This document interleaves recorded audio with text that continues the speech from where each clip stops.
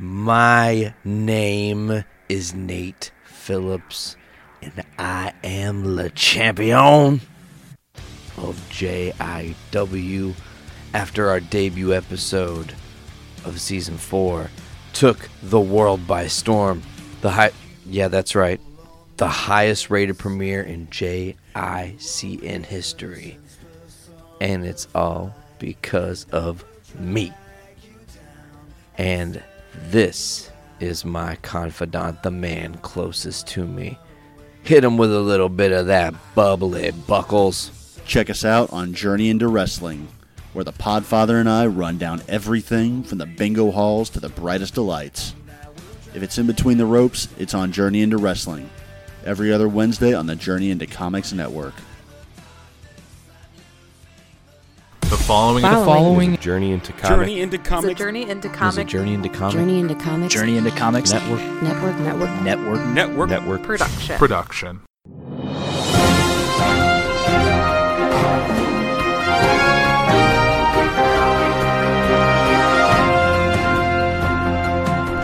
Welcome back, ladies and gentlemen. This is Poor 360. As always, I am your host, Andrew Porna. Thank you for joining me here on episode 48. We are coming down ever closer to episode 50. Now, in planning for the last few episodes as we approach 50, I decided that one of the episodes should be on nuclear energy. And it was due to seeing a post that a friend of mine shared about it. And I'm actually joined by that friend today. This is Journey into Comics and Podcast Freak co-host Tyler McLaughlin. How are you doing today, Tyler? I'm doing well. It's not 40 below zero outside, and there's no snow on the ground. So as long as that trend continues, I'll be a pretty happy fella. Yeah, it was actually a nicer day today. We had a little bit of rain, but it was pretty temperate out. I wasn't complaining. Yeah, it was almost 60 here today. Oh, really? We were in the mid 40s, but still a lot better than it's been. Right. So yeah. So like I said, when I was thinking about doing this show on nuclear energy, there's not someone I thought I could do it better with, because you've been talking about it since you've been really podcasting. You're the one I've heard always kind of championing it and having great opinions about it and why people shouldn't be afraid of it. Well, personally, I am a big proponent of nuclear energy, but putting that aside, and what you and I were talking about a little bit pre-show is it's incredibly frustrating to me when you have, propaganda is a negative word, and I don't necessarily like to use it when it's not appropriate, but when you have misinformation about something that would 100% the end would justify the means when it comes to nuclear energy, because it's so safe now. Fukushima is obviously something that's happened recently, and we haven't forgotten about it. But just in that short amount of time from the Fukushima accident, which, much like Chernobyl, was kind of a once in a million, freak accident, and that's an argument that people always want to throw out. But it's so safe now, we have no incentive not to at least try it, And it's just frustrating that people are so uneducated about it that they're terrified of it. Right. Go ahead. Yeah, they're so influenced by the media and what we see in entertainment, of how entertainment classifies. People can't watch The Simpsons without seeing their nuclear stuff look like it's just ready to just malfunction at a moment's notice. Mm-hmm. And it's a comedy show, but people are taking that as gospel, which is really unfortunate. Exactly. You brought up the, one of the biggest, almost the face of nuclear energy is you see the giant cooling tower with the water vapor coming out of it, and to most people that looks like a giant concrete death machine spewing pollution and radiation into our atmosphere, and it couldn't be farther from the truth. It's just sad, Right. You see people compare it to the atom bomb with its shape and the mushroom. It's just a slightly this is a slightly concave cooling tower with water vapor coming out the top. It's essentially a cloud machine. That's all it's doing. You can go sit on the top of that thing and just enjoy yourself. You don't fall off. Mm-hmm. But hey, it's nothing to be concerned with. And Yeah, just people just see it. Like, if someone saw it, like, in their backyard, they would probably freak out and think that they're gonna... It's the same people think that if they live under power lines, they're gonna get cancer. It's just the people have these fears in the back of their head that they can't shake off, no matter the facts you put in front of them. That seems to be kind of how a lot of people are today in general. Given facts, they still almost entrench deeper into their beliefs. Exactly. And, like... You live close to Chicago. I live just a couple hours away from Chicago. Both of us are pretty close to Lake Erie, realistically. I used to take a fishing trip to the Ohio side of Lake Erie every year, and right where we put our boat in is a giant nuclear power plant. And I think that plant was put in I want to say the late 70s, early 80s. And, and at that time, especially with, that's Chernobyl time. That's, pretty close to 3 Mile Island. That's some pretty scary shit as far as nuclear energy or nuclear technology in its infancy still.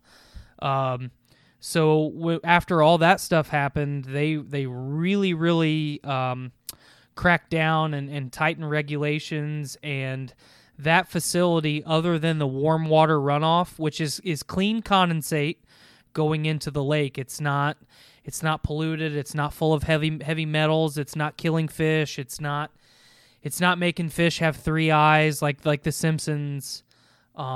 It's just slightly raising the temperature of one part of the lake, so it doesn't have a super impactful presence for the environment. But other than that, it has no effect whatsoever. And I went every year without fail for 5 years to the same lake, used the same outfitter every time, and people put their boats in, bring fish out. No one even acknowledged that the cooling tower was there, And it was nice to see people not terrified of it, because there's no reason to be. Did people ever say, like, oh, don't eat the fish that you catch there? No. There could be some... Well, that's people from, people that weren't locals or that didn't work in that space. I heard that for sure.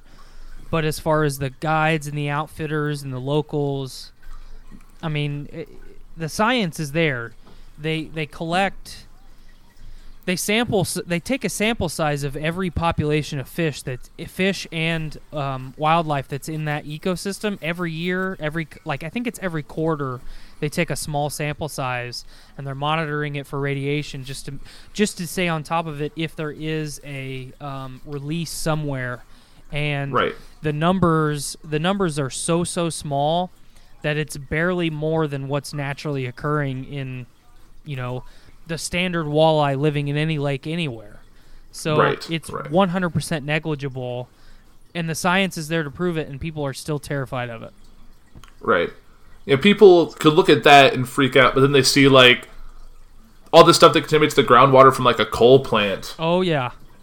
And how that'll really mess up an ecosystem. Well, and, we're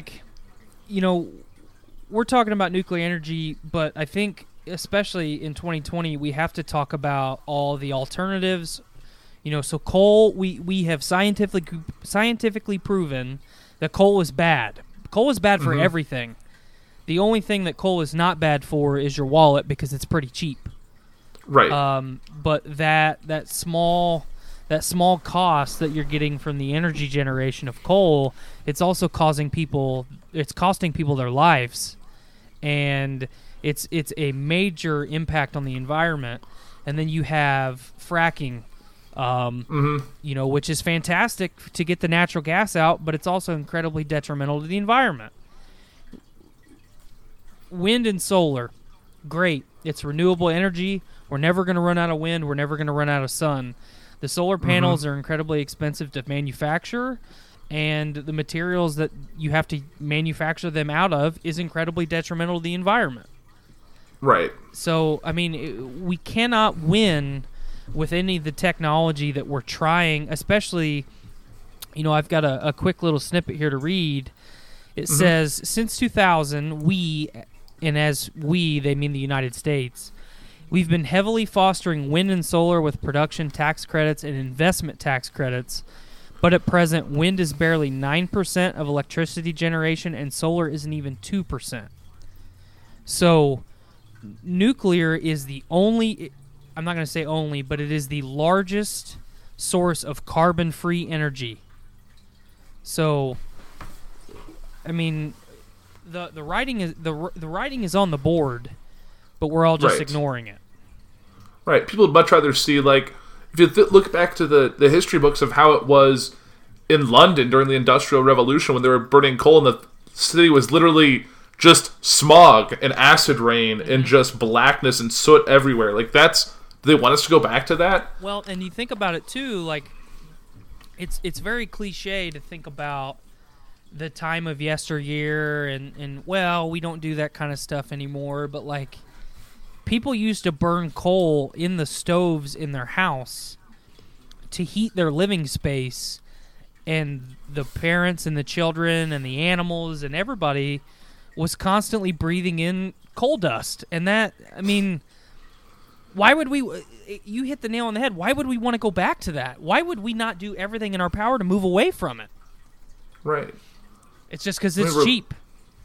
Right. I mean, we're lucky they're not trying to go back to using, like, whale blubber for lighting our lanterns. Like, what? Blaine would probably take a lot of satisfaction in the whale industry or the whaling industry getting up and going, but it's it's like, okay, I think really where we need to start is, what are the hazards of nuclear energy, or at least nuclear power generation? Yeah, that's a good point, because we really, because you can go off the back and see, like, what are when you see even though it's the safe, there's still the fact that you're involving some pretty heavy technology that could cause, if something goes wrong, but we're not looking at how it was even 20 years ago. Like, things have simplified a lot. And you probably know a lot more about these hazards than I do. I'll kind of pass the ball back and dig into this a little bit. Well, I mean, it goes back to the being uneducated and the misinformation campaigns, but the first thing that everybody thinks of is Chernobyl. Right.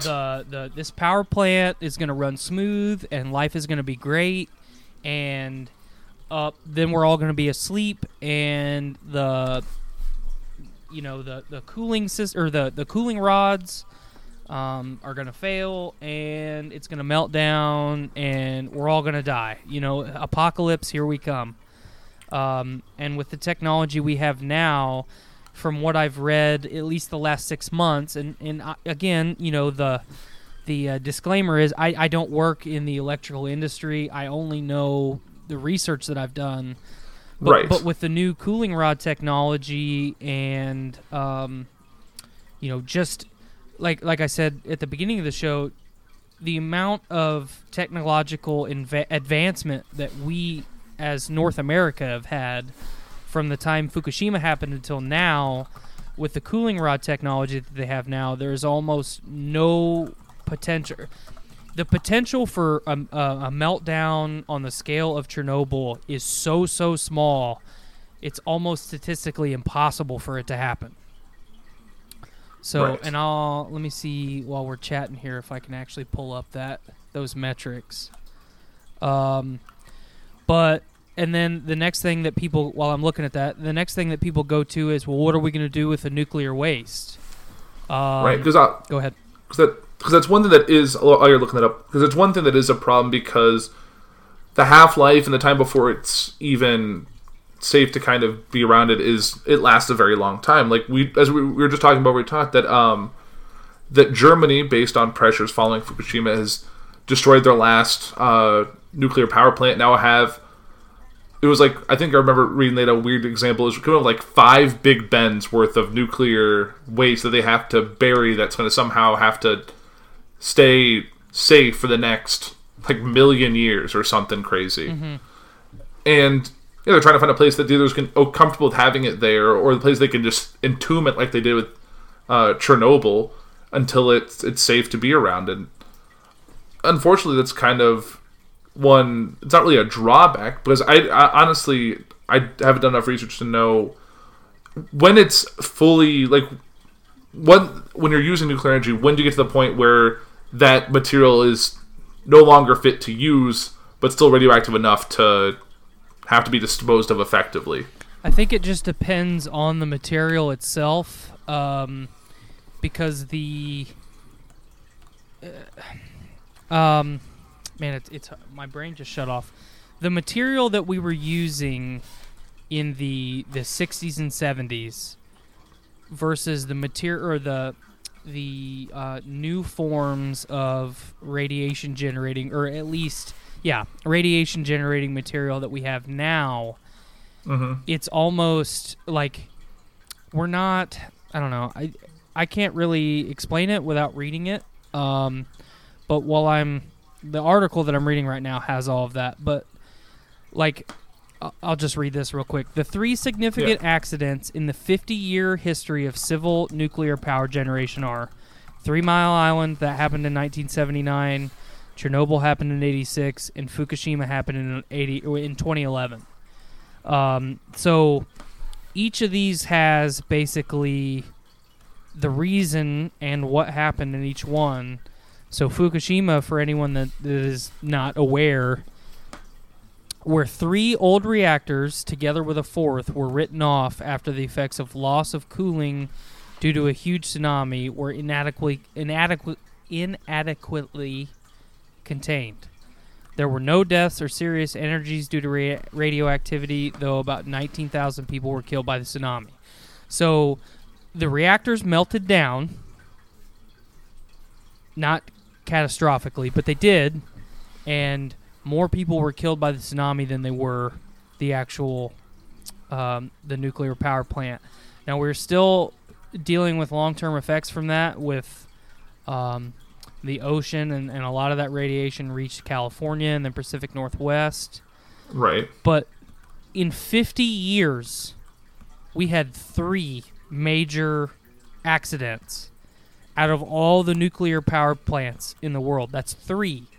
If you compare that to the amount of oil refineries that have exploded, and oil spilled the Gulf of Mexico, or anywhere, like, the scale is incredibly lopsided towards the petroleum industry. Yeah, I think the amount of like oil leaks in general has been more than 3 in the past year alone. Especially if you include the ones where we're getting it out of the ground instead of getting it out of the ocean. Right, I think that one isn't that one. They finally capped the one that was out west where they were protesting its implementation. I think they just now got it under control. And I remember that. I think that broke or something happened weeks ago. It was made. Everyone, or at least the media, was made aware of it when, on Thanksgiving, actually. So basically on the anniversary of all those protests last year. So it's like, it's a big finger in the face to all the people that were protesting. Like, this is what we were trying to stop. Now look what we've got. We told you this was going to happen. Right. And I think that, like, we were spraying them with water when we should have just been listening to them. Okay, so I've got an article here, which is the one I was looking for. It says, "Have physicists found the key to safer nuclear power?" So a pretty clickbaity title, but what we used to use was uranium. Right. Now we're using thorium salt. Thorium salt. Interesting. And thorium salt, to save everybody the boring, 10-hour long description of thorium salt, but like, it cannot be weaponized, so you can't use it to harm others, and they're 100% protected from meltdowns. So let me get to that. A thorium salt reactor, which is a type of molten salt reactor, promises a safer kind of nuclear power. It's designed to protect itself against meltdown, and it's also not as easy to weaponize like uranium. To get this kind of nuclear reaction to work, thorium is made to absorb neutrons that convert it to an artificial uranium isotope. So essentially, you take this thorium salt, You get it super fucking hot. The matter changes states, and then it starts absorbing neutrons from another material, and it basically creates a generic or like pseudo uranium. But it has none of the side effects of using uranium or plutonium like we did in the past. Right, and that definitely sounds like a much safer alternative to using the uranium, and it still has the same functionality. And I feel like if you talked about, like, if you told me it's a thorium salt reactor versus a nuclear reactor, if you told it to, like, a random person on the street, I think they would be like, oh, that sounds kind of cool, actually. It doesn't sound scary in the slightest. Like, people just, whenever they hear nuclear, that's the trigger word. Yep. So, and the good thing about this thorium salt reactor technology is, so right now, this article is from, I remember reading it 2 years ago. Okay, I remember reading this 2 years ago when it dropped on NBC News. But let me get back to where I was at. Okay.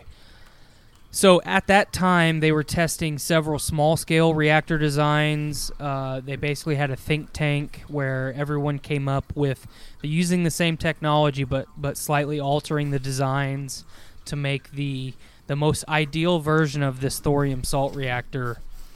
Right. So I'm going to read this here. Where its first experiment uses a setup called a molten salt fast reactor that burns thorium salts. This could, at least in theory, consume used nuclear fuel from ordinary uranium-based fission reactors. It's also possible to use thorium in a liquid form, and reactor designs built around this could essentially be self-regulating and fail-safe. So every time in the past that I've talked about the new technology that we have that is impossible to melt down, 100% safe, this is what I've been referencing. So this is twofold. One, it solves the issue of how do we handle the problems that we created, in the last couple of decades with that nuclear waste. If this technology is as good as it is claimed to be, it could 100% deplete the uranium of all isotopes. Right. It would just use it as fuel. It's like starting a wood burning fire in my fireplace over here, and then throwing a couple pieces of coal in. The wood fire is going to 100% use up all the coal by the time it burns out. Right. It's almost like you could take, essentially, taking your, it's a weird example, it's like taking your household garbage, burning it, but having no ill effects come from that. You eliminate stuff that has to go be properly disposed of. You're creating energy, and you're not putting more negativity really out there. Actually, I found kind of more of what you were saying, how the nature of this, like these MSRs, because of how they function, it prevents like a lot of these operations, like so they operate, like we said, like low pressure. So the event of a malfunction of that, the risk of explosion's low. How it employs a massive cooling system that means that pumping's not required, so there's no pump failure. I just real quick, I just sent you a picture in our messenger chat of so there's the thorium salt, and then there's also a fluoride version for a molten salt reactor. I sent you a two different versions. There's a crystallized solid and a liquid, but for a like small to medium size reactor. So basically like a reactor big enough to power like a city block. Yeah. The both of these vials would be all the material that would be required to power a city block. And that's probably about the size of, looks like the size of a pen. I think the picture that I sent you isn't great, but it's about the size of a water bottle. Okay, that's still to power a city block. Like that's like like to power like a large city, you would need like a small warehouse amount. Like it's not just a little bit more material, essentially. Right, because like it. Yeah, the picture just might be deceiving. It doesn't look like very much. It looks like I can hold it in my hand. But yeah, it's a water bottle amount. Like, think about that. Like, think about it could power. You can think about how much energy you use if it can all function off something off that small, and that it's potentially waste free because it can even diffuse all this old nuclear waste that we have lying around. Like, this is kind of blowing my mind in terms of why it's not better utilized. Mm-hmm. Why we're so scared of it. There's a really, really good article that came out of the MIT Technology Review. It's called Failsafe Nuclear Power. It's all the way back from 2016. I'm going to put that in I should have sent it earlier so we both could have read it, but I think I have it here. August 2016. I got it. Yep. Okay. Yeah, that one's a really, really good one, and I really like the kind of the tagline underneath the title. It says, "Cheaper and cleaner nuclear plants could finally become reality, but not in the United States where the technology was invented more than 50 years ago." So that tagline essentially sums up everything that we have said for the last 25 minutes. We have the technology. It could be what we're after, but it's not going to happen. Right. And it's unfortunate. Right. People are more obsessed with their financial holdings in terms of what they're invested in. Mm-hmm. Because you've been talking about, like, people even think of the safety of, like, solar and wind is still heavily subsidized. How the people who are helping fund it are also heavily involved with fossil fuels and coal and everything else. Mm-hmm. So it's just, like... Well, so as far as, like... I think it's the tail end of 2019... We, mm-hmm. as a species, are on the precipice of my children's children are not going to have clean air to breathe. They're not going to have water to drink. They're not going to be able to feed themselves and their children unless we do something right now. And for all of you out there that are saying I'm playing the world's smallest violin right now, that's fine. But it's like I keep saying this, and I almost get tired of hearing myself say it, but, like, we have no incentive not to try. Right. And I saw a headline this morning that was talking about how, us in the United States, we're constantly trying to, the famous tagline, reduce, reuse, recycle. We're trying to repurpose things. We're trying to do away. We, as a family, Skylar and I, are trying to get away from one-use plastics. We are trying to do our part in making sure that our grandkids can go to the beach and play and not lay on a floating raft of trash. You know what I mean? And then you look at the, kind of the metrics of, by nation, not necessarily the carbon footprint, but the trash footprint that they have on the planet, and especially the ocean. China and India are your big two. They put more garbage on a daily basis in the ocean than most states in the U.S. do in, like, a calendar year. Okay, so it's a lot.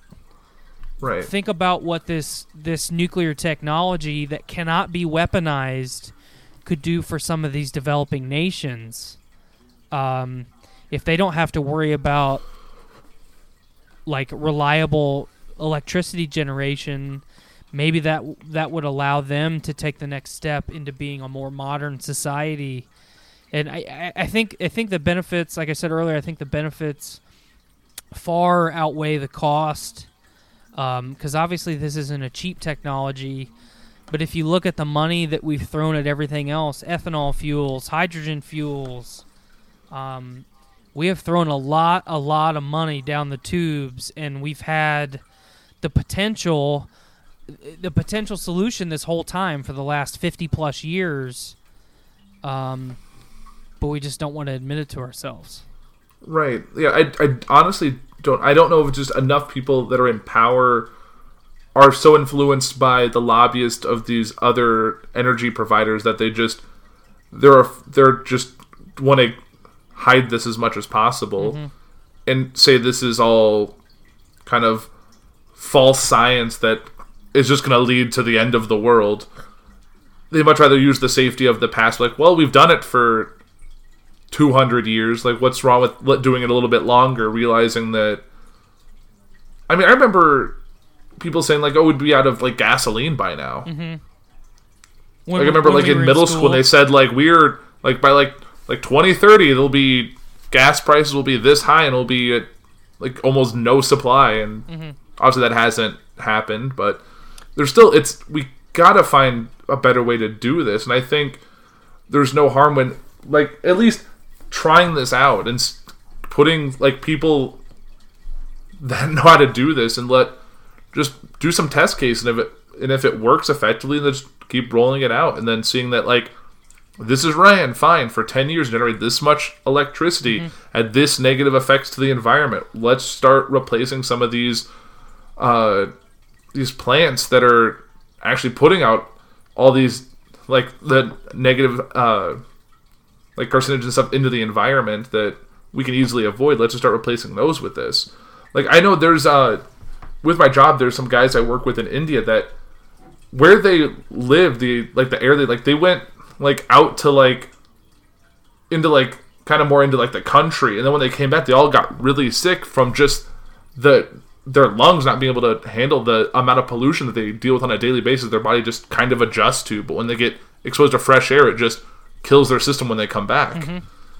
So to add to that, we talk about every time I see people that are in the the energy industry have debates or discussions about, should we even entertain the idea of continuing to further the technology as far as nuclear goes. Here is one of my favorite ever kind of write-ups. It says, over the next 20 to 40 years, the levelized cost of energy for an existing nuclear plant. So that's not these thorium salt reactors. It is one that is running right now and has been running for over a decade. Is only 3 cents per kilowatt of energy. Okay? That's 3 cents, 3 pennies, for 1,000 watts of energy. For an existing gas plant, the levelized cost of energy is 5 cents a kilowatt. Okay? So nuclear's cheaper, existing technology is cheaper. 2 cents per kilowatt, not a big deal. And for an existing coal plant, it's 4 cents per kilowatt. Okay? Okay. That's everything existing. The same data for a brand new gas plant is 7 cents per kilowatt. A brand new nuclear plant is only 9 cents a kilowatt. Sorry, I had a guest. That's hard, all right. 9 cents per kilowatt for a new gas plant, and a new coal plant, which we are, under Trump, we're all about the coal. We got to build more of them. It's 10. Right. It's 10 cents per kilowatt.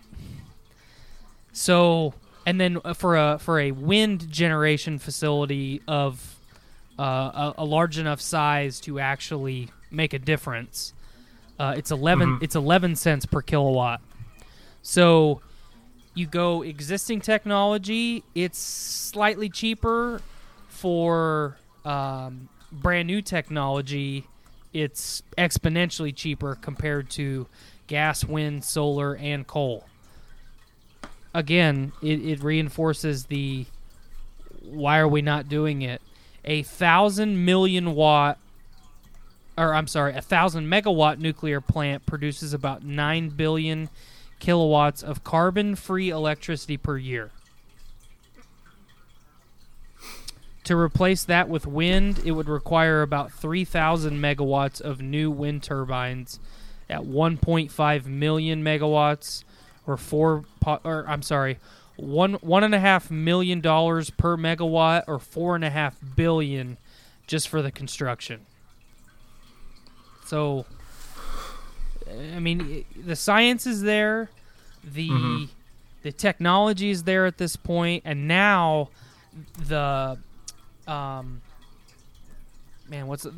the financial side of it, it's on our side yet again, because it is the cheaper technology, and it is one that is actually carbon emission free, unlike a lot of the other ones that claim to be. Right. It really seems like it should be like the easiest question on a test. Like, just do it. Like, I don't know. What are your thoughts on? Or I guess we've probably kind of discussed enough. But what are your thoughts on why the government we are now is so opposed to this? And would someone, a different person in power, not to like shift this majorly into political, but could even like, we have obviously the elections next year, could even if like a new administration take hold, could they even, because I don't think that's even been enough on either party side to really influence this, but do you think even with a different set of people in charge we could even push this heavily? I think it entirely depends on the cabinet you have. If you have the right people in your cabinet that are legit scientists, because if I was a scientist and you were a scientist and you sent me this data, even some of these, throw the MIT one out the window, throw the one that you sent me a little bit ago out the window, pull up this write-up from Forbes or the NBC one, and if I'm a scientist and I'm in charge of what's the Department of the Interior? That's the one in charge of the energy in the United States, right? Yeah, I think so. Okay, so if I'm a cabinet member, and there's a Department of Energy. Yes, what am I Department talking of about? Energy. Duh. So I get this in an email and I look at it and I'm like, okay, whatever. It's nuclear. It's not viable. And the people that I have surrounding me are the right people. I bring this to their attention, and they might not push for it, but they're not going to throw it in the trash like I feel like the last 4 or 5 administrations we've had have done. Because I think it would be asinine to say that through the Department of Energy, through the people in our government, through the people in the EU, anywhere, throw out any random government, you can't in good conscience tell me that there is not one person who has said, hey, maybe we should try nuclear. The data's here, it's pretty safe now. I think you kind of hit the nail on the head when you brought up, would it matter with an administration? I'm not really sure if it would, but I think you just have to have the right people surrounding the right person. Otherwise, it's never going to be even talked about. Right. Because I know there's this whole, like the World Energy Council is a thing that exists. Is that, like, something that have to, like, they'd have to be the ones to, like, do the legwork and bring it up, but, like, bring it up all the world leaders at one time, be like, we think this is the way forward, and hopefully have enough competent people to be like, all right, let's do it. I feel like not one government in the world can probably change this easily. Because so many people are scared of the optics and the PR of trying to do something like this that they're more worried about their viability and staying in power than trying to make this change. And I think, too, you bring up a good point with the World Energy Council. I feel like if they laid this all out very simply for the world leaders and said, look, this is basically going to be your dollar amount. This is going to be your investment, your cost at initial investment, and this is going to be the return that you're going to get on your investment over the next decade, over the next 20 years, 40 years, so on and so forth. And I think, I would hope at least, and this is, the optimist side of me coming out, that if that was laid out over in front of, basically the big powers of the spinning marble, the little blue marble in space that we're riding around on, that at least the majority of them would even entertain the idea. It's not really, it's not super realistic, and it's not super viable just because people don't want to. They're looking the gift horse in the mouth, essentially. Right. You know, I keep beating the dead horse, but the data's there. Financially, the data's there. Scientifically, you've got just a random blue-collar dudes like us talking about nuclear energy on a Monday night for no reason, really. Right. We just need more of that.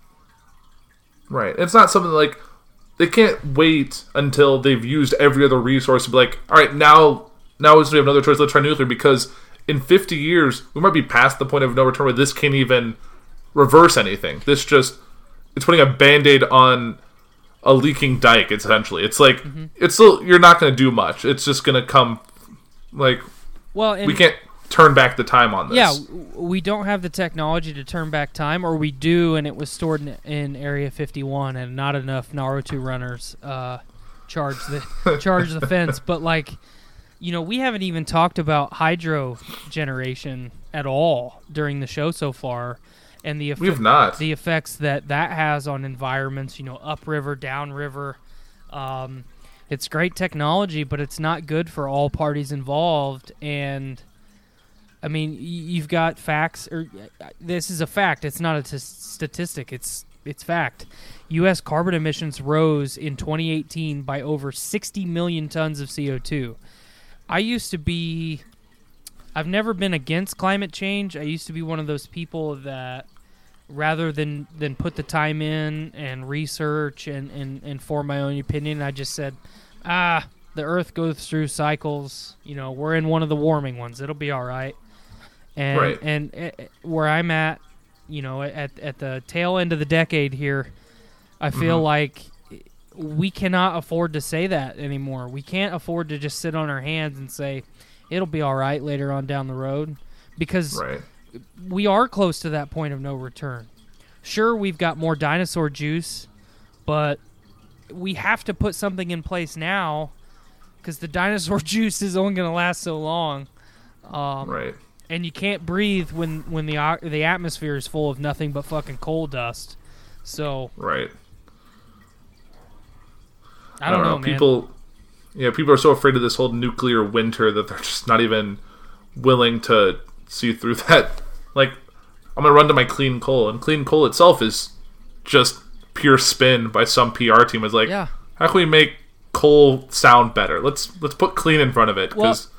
And there are steps that you can do to make those systems cleaner. I mean, but you essentially have to scrub every bit of discharge into the atmosphere you have at every level of the process. So you have to scrub the atmosphere while you mine it. You can't do that. That's impossible. You have to scrub you have to scrub the atmosphere when you're refining it. Yeah, that's hard to do. I mean, not that you really refine coal, but you get what I'm saying. And every step of the process from when you pull it from the ground to when you convert it to energy. And no one's going to be there at every possible checkpoint to do that. You know, especially with all that this administration has done to weaken and get rid of the EPA. Yeah, I mean, it's just... It really grinds my gears when people are like, well, the EPA is out of control and they shouldn't have, you know, they shouldn't have a say in this and that. They absolutely should. Right. I mean, and then they're like, oh, let's put the management in the hands of the corporation, and it's like putting the 3-year-old in charge of the food in the fridge. Like, they'll sure make sure it stays safe. That's they're not going to open it up and take what they want out of it and pretend it's still in there. Like, that's like, it just seems foolish to hamstring the EPA just to better suit the companies that are giving you extra money, to let them do that. Well, and like, you know, like I talked about earlier in the show, we've tried enough alternatives at this point. We've tried hydrogen. We've tried using just straight water as fuel, and we can't figure out how to do that viably, you know. But like where the current nuclear power plants are, they're big parts of the communities that surround them, and when those get decommissioned, it devastates those communities. So not only do you have that, but like here's a write-up from Forbes that says nuclear jobs are the best in the business. They have the highest salaries, which they should because it is a dangerous job. Right. And there are more of them in nuclear per megawatt than any other energy source. So every power generation plant in the United States, there are more nuclear jobs, and they all make more money than everyone else. So the local tax revenue is better. The list goes on and on and on. So every time we put another clean coal plant in, another family like mine or yours, they can't buy groceries tonight because their zero carbon emissions facility got shut down. So, right. So Mr. Smithers could devastate the fucking ozone layer. Right. Like, I'd much rather have like a nuclear plant in my backyard than like a fracking operation. Yeah. Like, just for the safety of mine and like my community, I think that's just. But I don't know. Because I've seen all those horror stories from like the fracking with the flaming garden hoses and houses just exploding from the natural gas leaking through the disrupted ground level. Mm-hmm. Yeah, I don't know.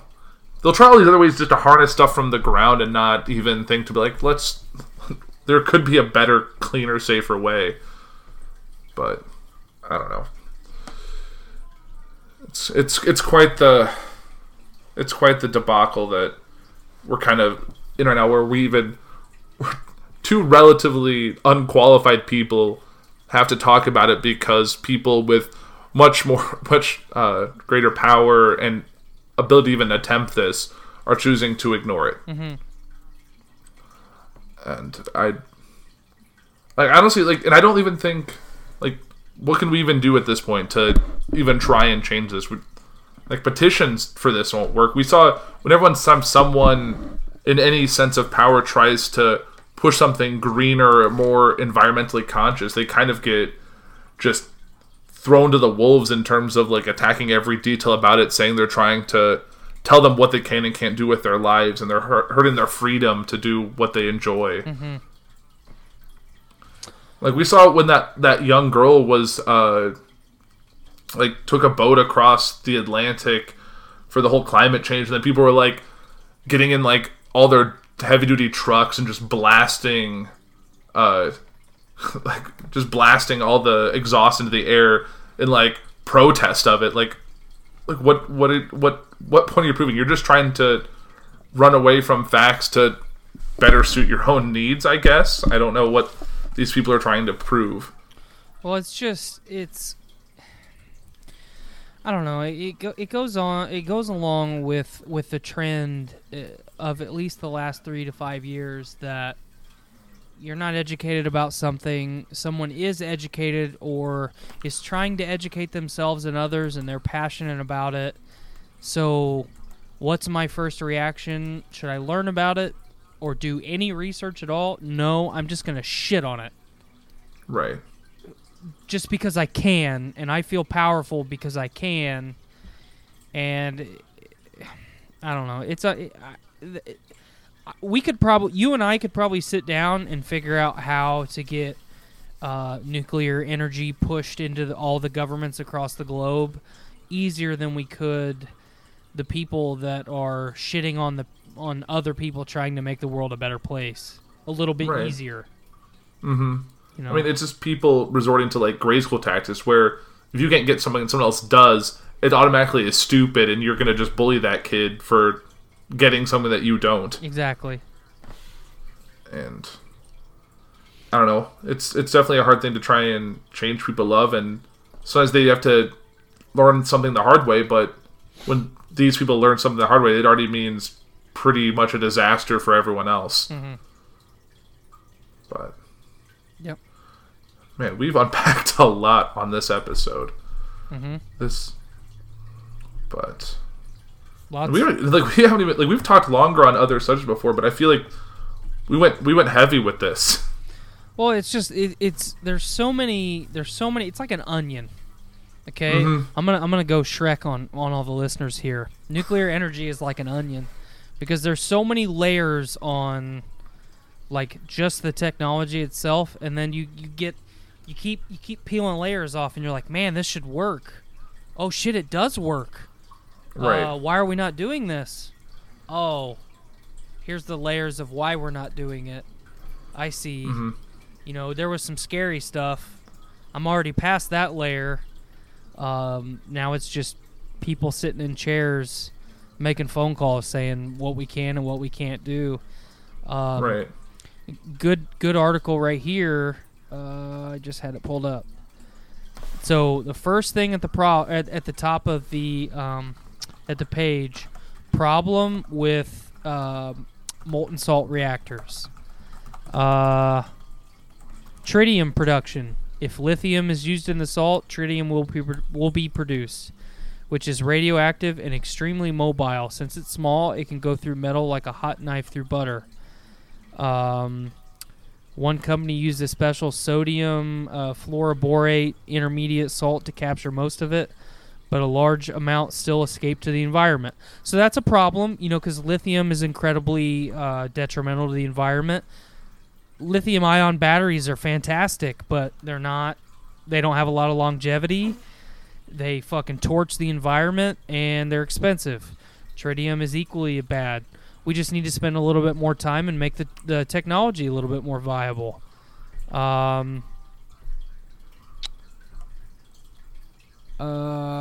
Maintenance will be difficult because the facilities themselves will be highly radioactive. This is the first time that I've read that, so I don't know that I necessarily believe that 100%. I don't know. Like one of the big ones, other issues, unknown waste form. It's not clear what nuclear waste from MSRs will look like. We don't know because we've never fucking tried it. Right. It's just, it gets really, really frustrating.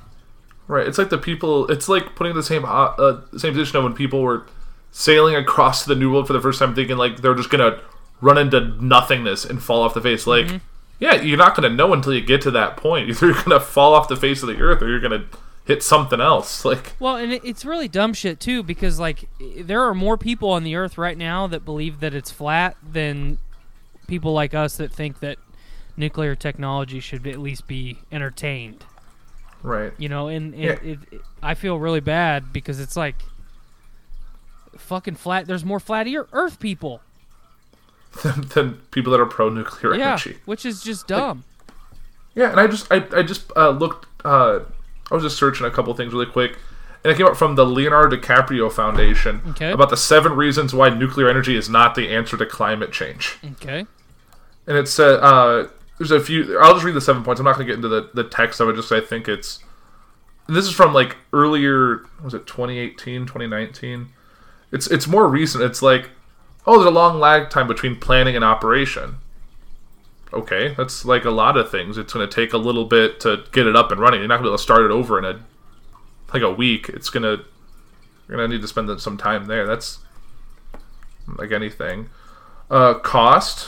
The levelized cost of energy for nuclear power plant in 2018 is $151 per megawatt per what? Yeah. Okay. It compares to 43 for onshore wind and 41 for utility scale solar PV from the same source.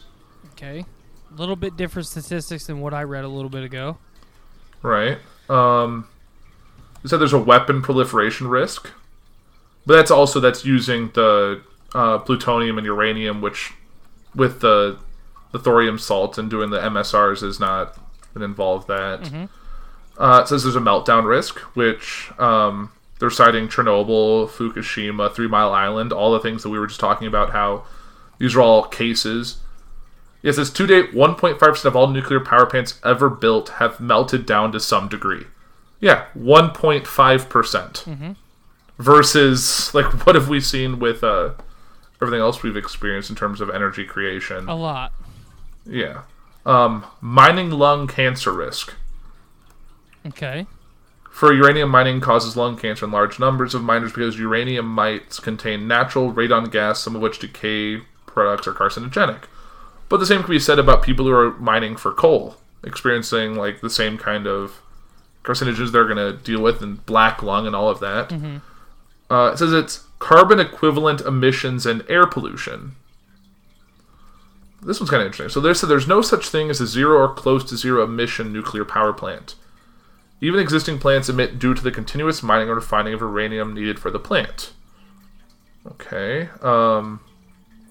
Let's see. Emissions from new nuclear are 78 to 178 grams of CO2 per kilowatt hour, not close to zero. Of this, 64 to 102 grams CO2 over kilowatt hour over 100 years are emissions from the background grid, while consumers wait 10 to 19 years for nuclear to come online or be refurbished, relative to the 2 to 5 years for wind or solar. So it's not that this thing is really pushing the wind or solar side of things and denouncing nuclear. Yeah. So, and it just seems like this article is just really trying to push you away. Yeah, and this was from June of 2019, so just from a few months ago. So, I mean, some of the things that were cited in that article are true. There is no such thing as 100% zero carbon emissions, anything. Right. Because you have to get the material out of the ground or out of the air or what have you from somewhere. You're having to use fossil fuels to get that shit out of the ground somehow. But but if you figure out how to generate if you generate the electricity and you can do it in a way that it's easy to harness that electricity at any given time or place, then you do away with that fossil fuel generation or need the dependence, and you only depend on nuclear at that point. So it's exactly like a friend of mine who works in the renewable energy industry recently pre-ordered one of the Tesla trucks. Okay. He saw the Cybertruck and he had to have it, so he pre-ordered one. And part of the reason why I have never even entertained the idea of getting a Tesla at this point is, one, the cost, but two, I don't want to plug a Tesla into my garage every night and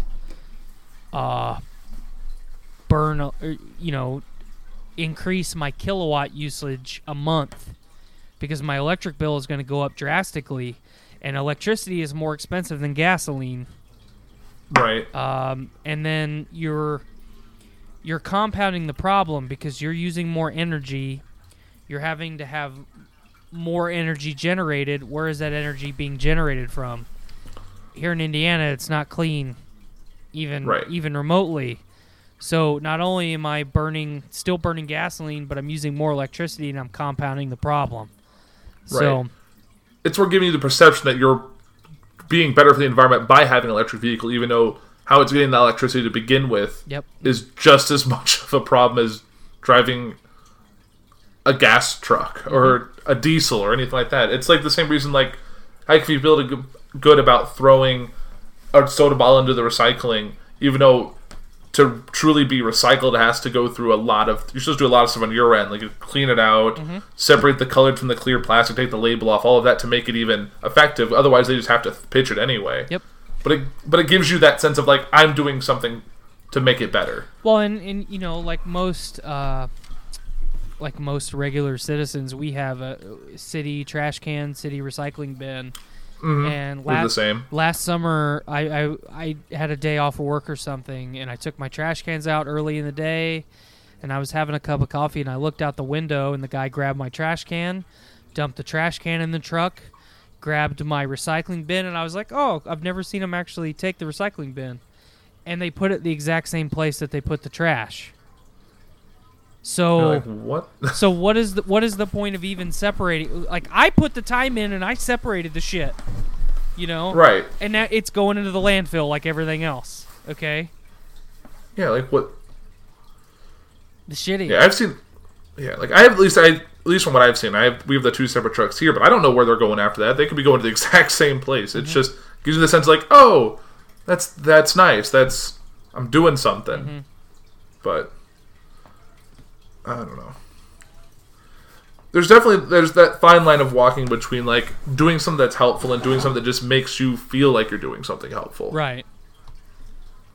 I don't know. It's a very slippery slope because most of the technology where we're at right now, it all looks really good on paper. The small scale experiments that we've seen looks really good.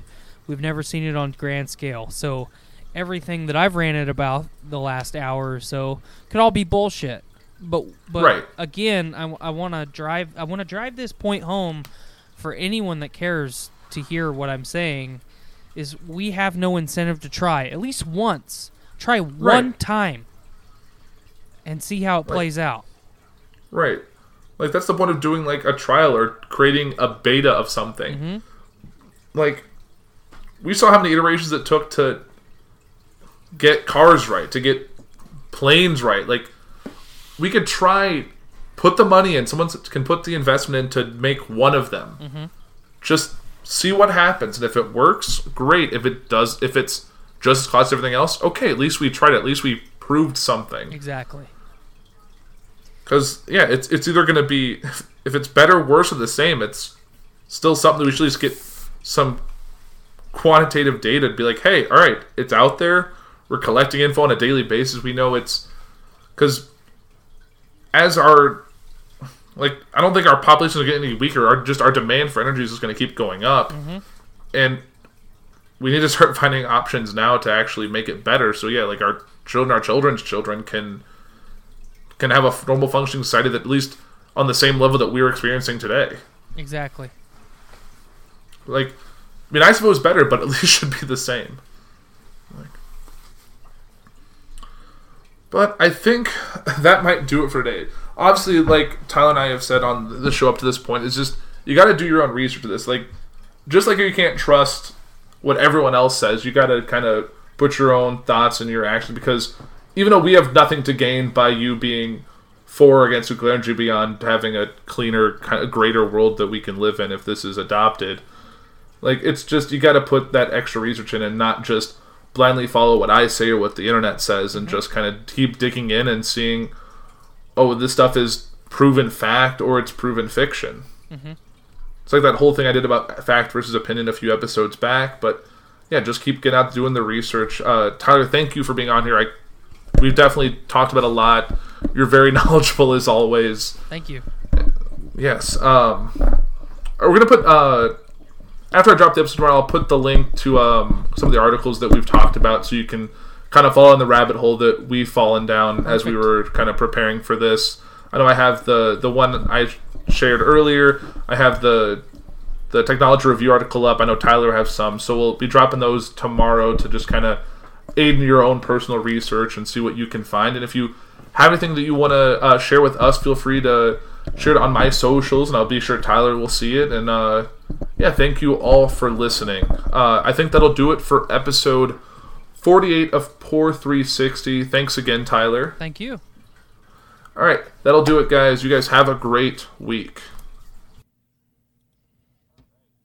You've been listening to Poor 360. You can find us on the socials at Poor 360 on Facebook, Twitter, and Instagram. You can find us and all the other podcasts on our network at JourneyIntoComics.com or early access at Patreon.com/JourneyIntoComics. You can find us on all podcasting platforms like CastBox, Podbean, Stitcher Radio, Spotify, and many others.